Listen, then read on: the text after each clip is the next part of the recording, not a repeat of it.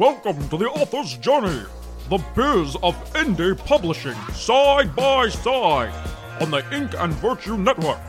The show where your host walks in step with you to refining your career as an independent author.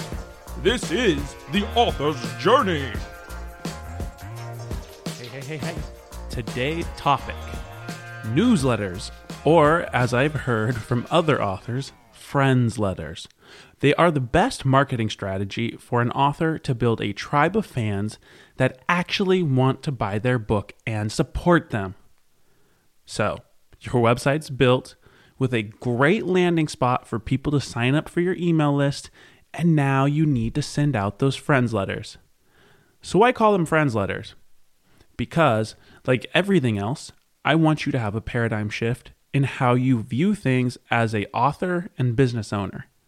The point of your newsletter is, yes, to help sell books, but more importantly, it is to build a relationship with your readers. It is to share ideas, updates, and give them meaningful insight into your life. It is also the place to selflessly serve others. Remember, if you cannot serve others, who will want to serve you? When writing your emails, begin with the following question. Why should my readers be interested in this? There could be a million reasons that you come up with, but I think we can distill those answers down to a few key ones.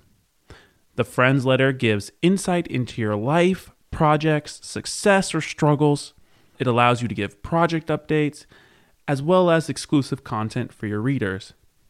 Now, those three categories might take the form of a short paragraph or two about a chosen insight, granular details to one of your projects, short stories, and more. Now, I know this seems like a lot to include, but keep these two things in mind.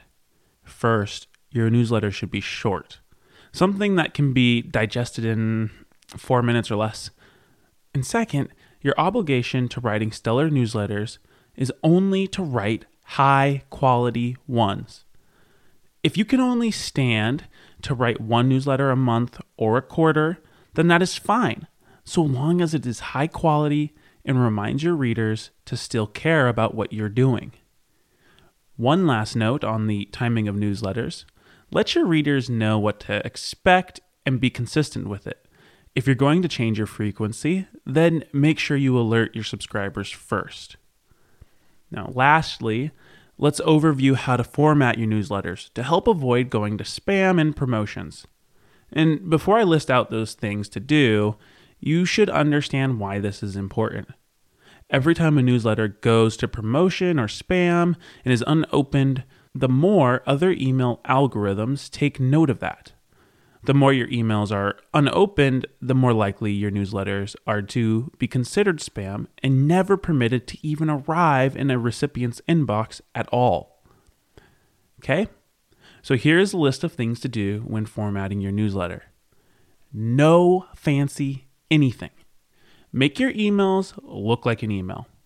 While it might be tantalizing to use fancy fonts, lots of pictures, and cool backgrounds, all email services are on the lookout for those things and recognize it as marketing spam, even when it's not.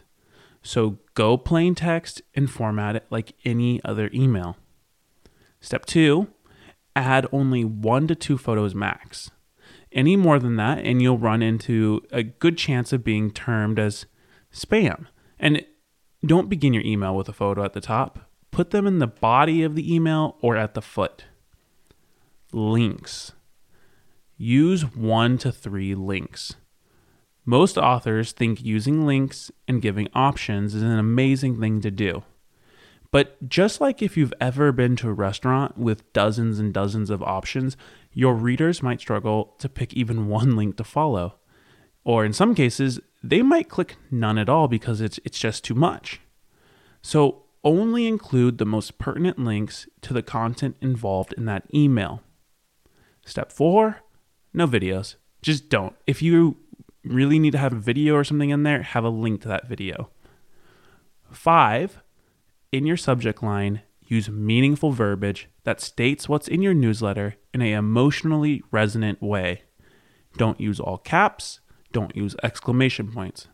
A great and free resource is the headline.com by CoSchedule website, and you can check out the resonance of your headline there. So I don't think I'm missing anything. And trust me, I actually made a mistake on every single one of these, and I learned the hard way.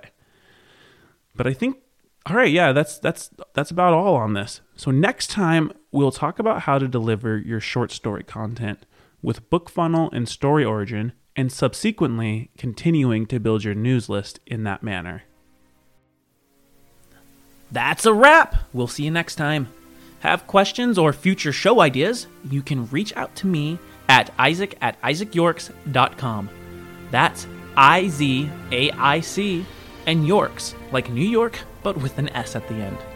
Or check the show notes for the links to my email, website, and other shows in the Ink and Virtue Network. Live long, and may the Force be with you.